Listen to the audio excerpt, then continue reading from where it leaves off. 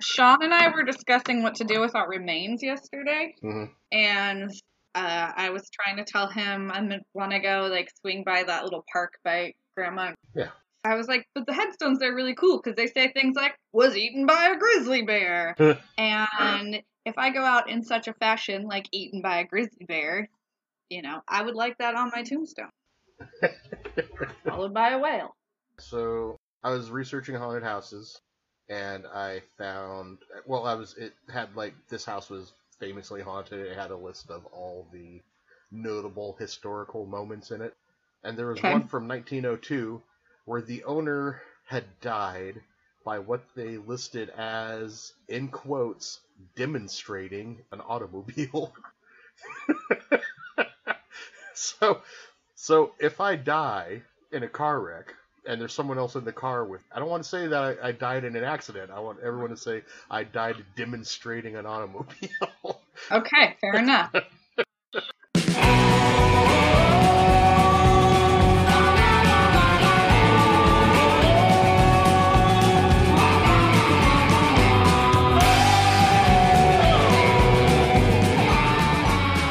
everybody, welcome back to the Booze and Spirits Podcast. You should do that over with less slurring. It was really a slur. It was my speech impediment coming back from a child. Hey everybody, welcome back to the Booze and Spirit Podcast. Booze and Spirits Podcast. It's like a drink with death.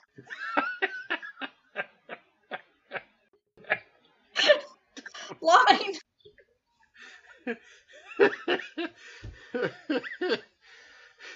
Hey everybody, welcome again to the Booze and Spirits Podcast.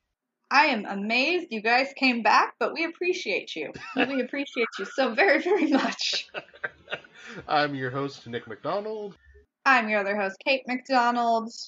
And we're pretty excited that we actually had listeners for our first podcast. We're excited that we felt it was worth our time to put together a second podcast. I was excited we got a follower that wasn't anyone that I knew. Yeah, well, the recipes got a lot of likes on the website. Not one of my finer recipes either, but... Well, simple. YouTube is, you can monetize it after you have 1,000 subscribers and 400 hours of playtime. We're a ways from that. No, we just have to go into Walmart and get the mirror out of the back of Walmart, and we break it, and then we get the money from YouTube, right? I think you're mixing. This is how they did it on South Park. You're mixing up episodes. That was how you kill a Walmart, not how you get the money. Okay, fine. If this is your first time listening, we'll be gentle. I'll spit on it first. Don't worry. You just lay back and relax. I've got nothing to add to that will improve that, so I'm just going to move on. On today's episode, we have some lighthouse stories because everybody loves a good haunted lighthouse. And all lighthouses are haunted. Bum, bum, bum. And I'm making whiskey drinks because we're Scottish. Yay, whiskey. Would you like to hear about the New London Ledge Lighthouse? Pass. Pass? No, I'm kidding. No, yes, tell me. Tell me everything. Well, I mean, traditional lighthouses, they're usually on a rocky outcrop, big old spiry, White Castle, towery things, right? There's White Castle in the lighthouse? Well, not White Castle. White Tower, well, I meant. East Coast lighthouses, I guess it's possible. Now I'm hungry. Okay, keep going. So the New London Ledge Lighthouse is quite unlike all of those. It is on a man-made platform, and rather than the traditional spire design, it was made in the style of a 3-floor, 11-room mansion, much like the homes nearby on shore at the time, just with the addition of a large light bell on top. Okay. Yeah, there's lots of pictures of it that you can find online. It's rather interesting. It's just basically a mansion sitting on the water out in the middle of the channel between East Long Island and Connecticut. I'll take one. Construction on the lighthouse was finished in 1909, and from then on it was operated by teams of 3 or 4 men from the nearby shore. In 1939, it was taken over by the Coast Guard, and it was automated in 1987. Now, The lighthouse has a history of... Wait, 1987? 87 was automated. 1987. 1987. So they, I was alive when they finally automated this thing. Yeah. Okay. They didn't have a lot of lighthouse computers up before New Jersey, 1987. so known for its technology. So the lighthouse... Come for the garden, stay for the technology. It's not Jersey. It's on the Connecticut side of New York. It's on the other side of New York. I prefer to make fun of New Jersey. Well, It's most just more people fun. do. The lighthouse has a history of odd occurrences. Doors opening and closing on their own, phantom footsteps, hiding of coffee cups. Sometimes sheets go flying off beds and radios or TVs turning off and on. The mischief would always pick up on clear weathered days, and often false foghorns would blare and fishermen might return to find their boats untied from the mooring. Some chores have even been attributed to the mysterious presence. People have found the deck swabbed, windows cleaned, brash polished, and no living person taking the credit for the duties. The occurrences have largely been laid at the feet of a single ghost that has been nicknamed Ernie. So, Ernie of New London. Partial to Ernie's. Ernie's origin is probably the biggest mystery of the lighthouse. Most people believe he was one of the lighthouse keepers from sometime in the 1920s or 30s, and the most commonly believed story is he died at the lighthouse after learning his wife had left him for the captain of the Brock Island ferry. Some say he drank himself to death to numb the pain, or that he got so drunk he stumbled off the roof. Others say that he was so distraught he threw himself from the roof. My personal favorite version, because never let the truth stand in the way of a good story, is that he hung his head out one of the upper windows, slit his throat, letting the blood pour down the side, and then tumbled out, landing in the ocean below. Did he have on his fanciest dress for this? He did not. I don't know. I'm guessing not, but if you're going to kill yourself, go out dressed fancy. Well, I told you. I know. Well, I'm saying Wearing my fanciest dress. It should be policy. And if you find someone dead and they're dressed raggedly, assume it's a murder. I bought my baby a velvet tuxedo yesterday. Unrelated. Go on. Is he suffering from depression? He's suffering from being the cutest thing ever, and now he has a dapper velvet tuxedo. When the coast office abandoned... Did you just say coast office? Did I say coast office? Coast office. I might have said coast office. We'll try that again. I approve. When the Coast Guard abandoned the lighthouse to automation in 87... I guess that makes more sense, but it's less fun. One of the office personnel was so eager to be rid of Ernie in the lighthouse, when they finally got their transfer, they wrote, quote, "Rack of slow torture, Ernie's domain, hell on earth, may New London Ledge's light shine on forever, because I'm through. I will watch it from afar while drinking a brew." So cheers to that, I guess. Prost. The 87 conversion automation seemed to upset Ernie, though. He'd often scatter papers around on desks, and was also known to move the beds around during the process. Well, he was probably lonely. Well, he wasn't particularly lonely. The whole place was taken over by the New London Maritime Society, and they hold regular tours out there, and they have museums, displays, and there's even a room designated as Ernie's at the foot of the spiral staircase up to the light deck. There's been a ton of ghost hunting... I don't know what to call it. Expeditions? Yeah, ghost hunting expeditions to the lighthouse. And a lot of people basically trying to figure out who Ernie is and why he's there. We've got a ghost psychologist and his medium wife. They visited the lighthouse and claimed Ernie's real name was John Randolph. I'm pretty sure that means they just read the Outlander series. Could be. I don't know. Is that? Just trust me on that. All right, I'll trust you on that. But no record of a John Randolph ever working there exists, so... Yes. Maybe he got warped back to 16th century Scotland, or whatever that show is. This unnamed psychologist and his wife are also the ones who originated the throat-slitting story that I prefer so much. So they like to have a good time. Got it. A medium in 2006 claimed Ernie was the angry ghost. I can't talk. Was the angry... The angry gopher. Ernie's an angry gopher. This medium claimed Ernie was the angry ghost of a maintenance worker who was locked outside as a prank while repairing the roof. Supposedly he fell to his death while trying to scale around the building to find a way in. I mean, there's some logic there, at least. There is. There's one woman who claimed to be the granddaughter of one of the builders said the location had always been haunted. She'd heard stories during construction that it was overshadowed by eerie sounds, vanishing tools, and weird shadows seen darting around the construction site. Can you have a haunted chunk of ocean? Well, here's the thing. About a decade before construction even began, there'd been a shipwreck on the underwater ledge the lighthouse is constructed on, or at least its platform is constructed on. Okay. Known as the Black Ledge.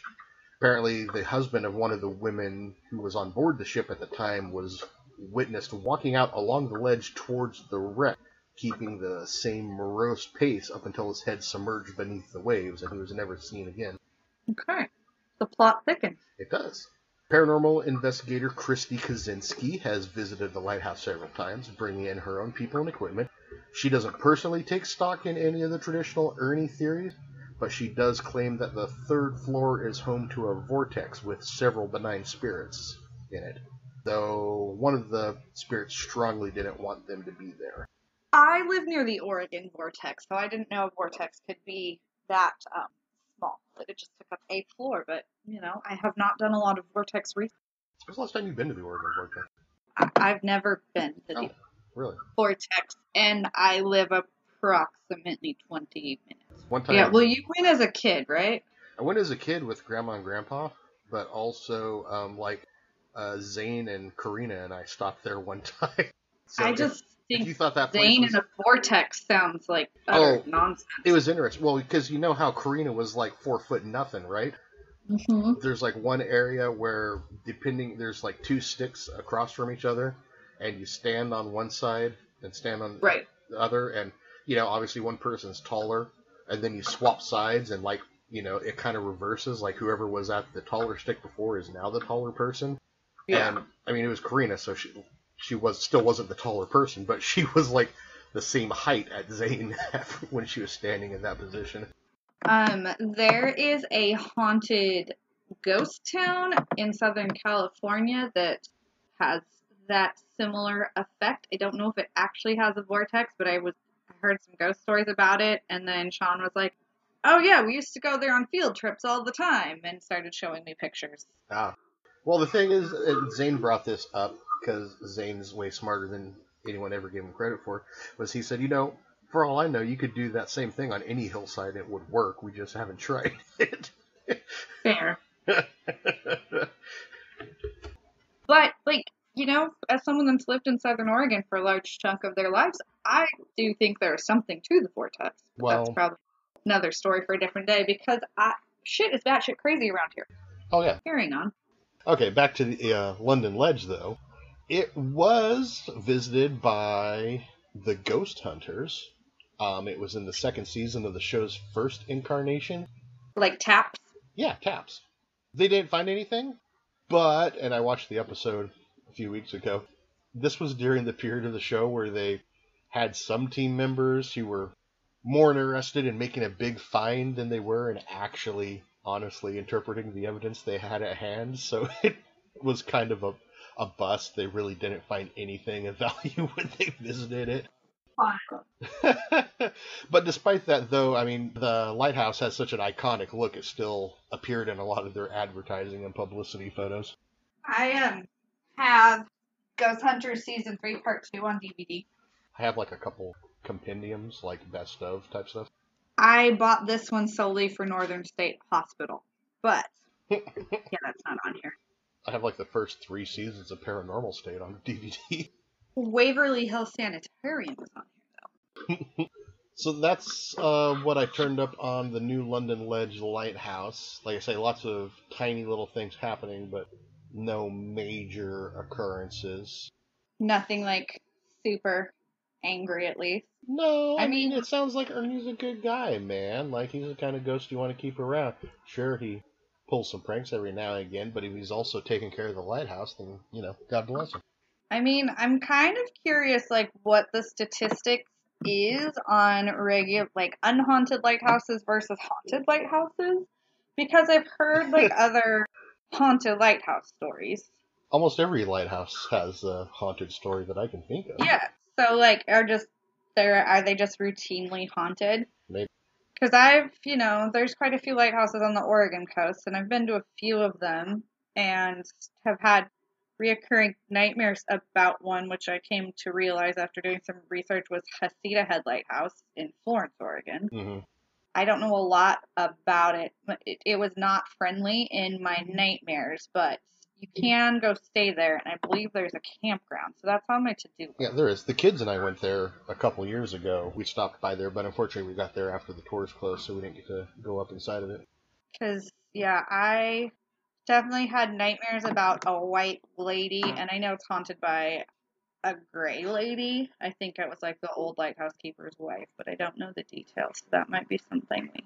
Yeah, that's on my research list, but I have not got to it yet. There's also some other Oregon lighthouses. Where's my...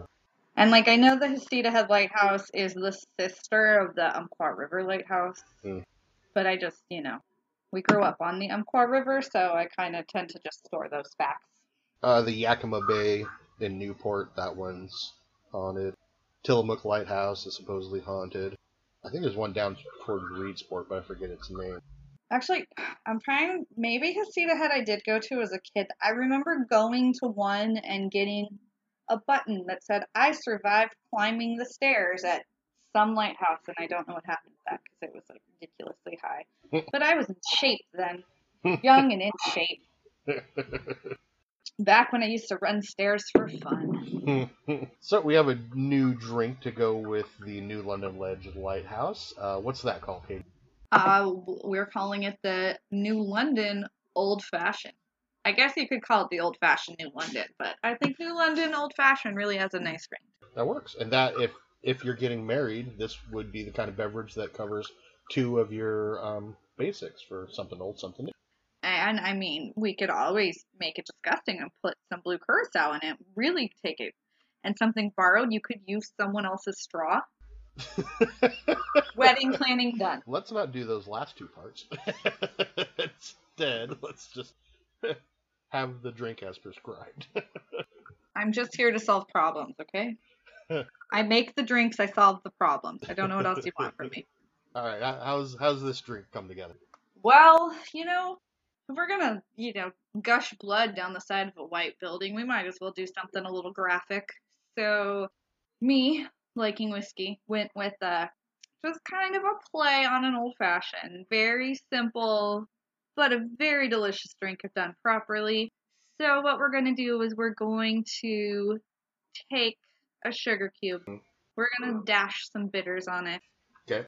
Dash is the technical term. I'm pretty confident. Once we dash the bitters on that, we're going to throw a little splash of soda or water in there. I know old-fashioned purists say you're supposed to use still water, but I'm a bubbles girl, so I'm going to use soda water. And then we're going to crush that up with a muddler, top with ice, and we're going to top with 2 ounces of bourbon.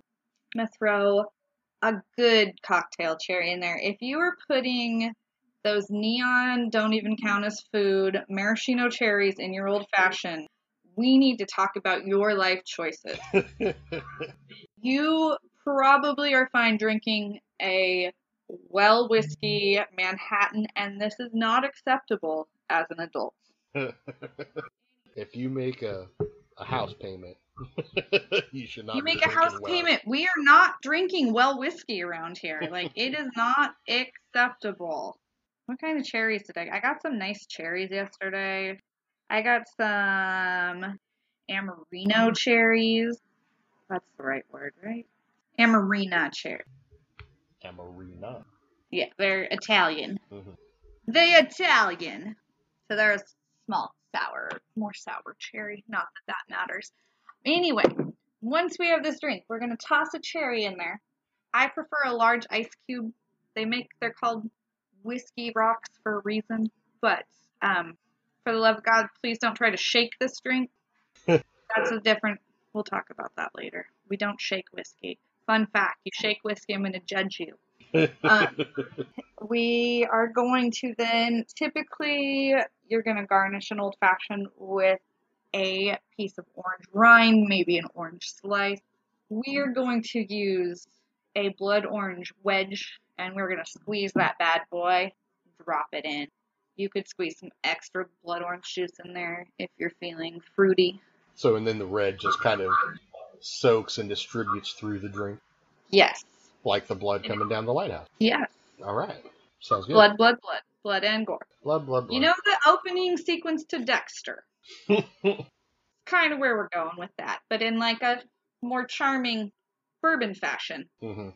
And I mean, you could definitely do this with a rye whiskey, but I just think a bourbon's going to work better with the flavor of the blood orange. Blood orange is a tartar orange for those of you that have not tried it.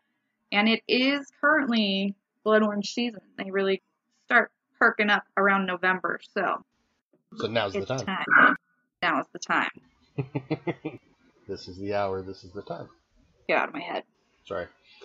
So that's going to wrap it up for this episode of the Booze and Spirits podcast. I said it correctly first try. If you if you enjoy this episode or the show in general, please tell your friends. We're available on most places that you can find podcasts. Apple, Google, Spotify, and the rest. And you can also listen to us on our website, boozeandspirits.com. I should probably know the website before I start passing it on to people, huh? That's why I was not ready to say the website, because I couldn't remember what it was. So we've got that going for us. I just link through Instagram, which is true. At Booze and Spirits Podcast. So that one I remember. That's true, and we are available on YouTube if that's your bag. I know some people use YouTube for their listening preferences. That's Booze Spirits on YouTube, spelled BOOS, and they're only. Oh God, does that include a video? YouTube doesn't include videos of us, does it? No. It's just a static background with the audio. Okay, because it would be like. I would not just post videos of our podcast without warning you ahead of time. I mean, I put on a bra because I'm gonna do this Zoom class later that. Someone's gonna see me. I was like, maybe I should look professional, and then it has migrated to. I guess I'll put on a bra because this tank top is not the most coverage. Oh, and there's baby puke on it, so I've got that going for me. Our next episode is going to feature cock blocking code. Those sons of bitches. Sons of bitches. What's worse than a cock blocking code? A cock blocking permit. Alright, so till next time, remember to please drink responsibly and in accordance with your local laws. McDonald? I'm Kate McDonald. I don't know if that was a question. I'm Kate McDonald. Bye. Bye-bye. Bye-bye. Bye-bye.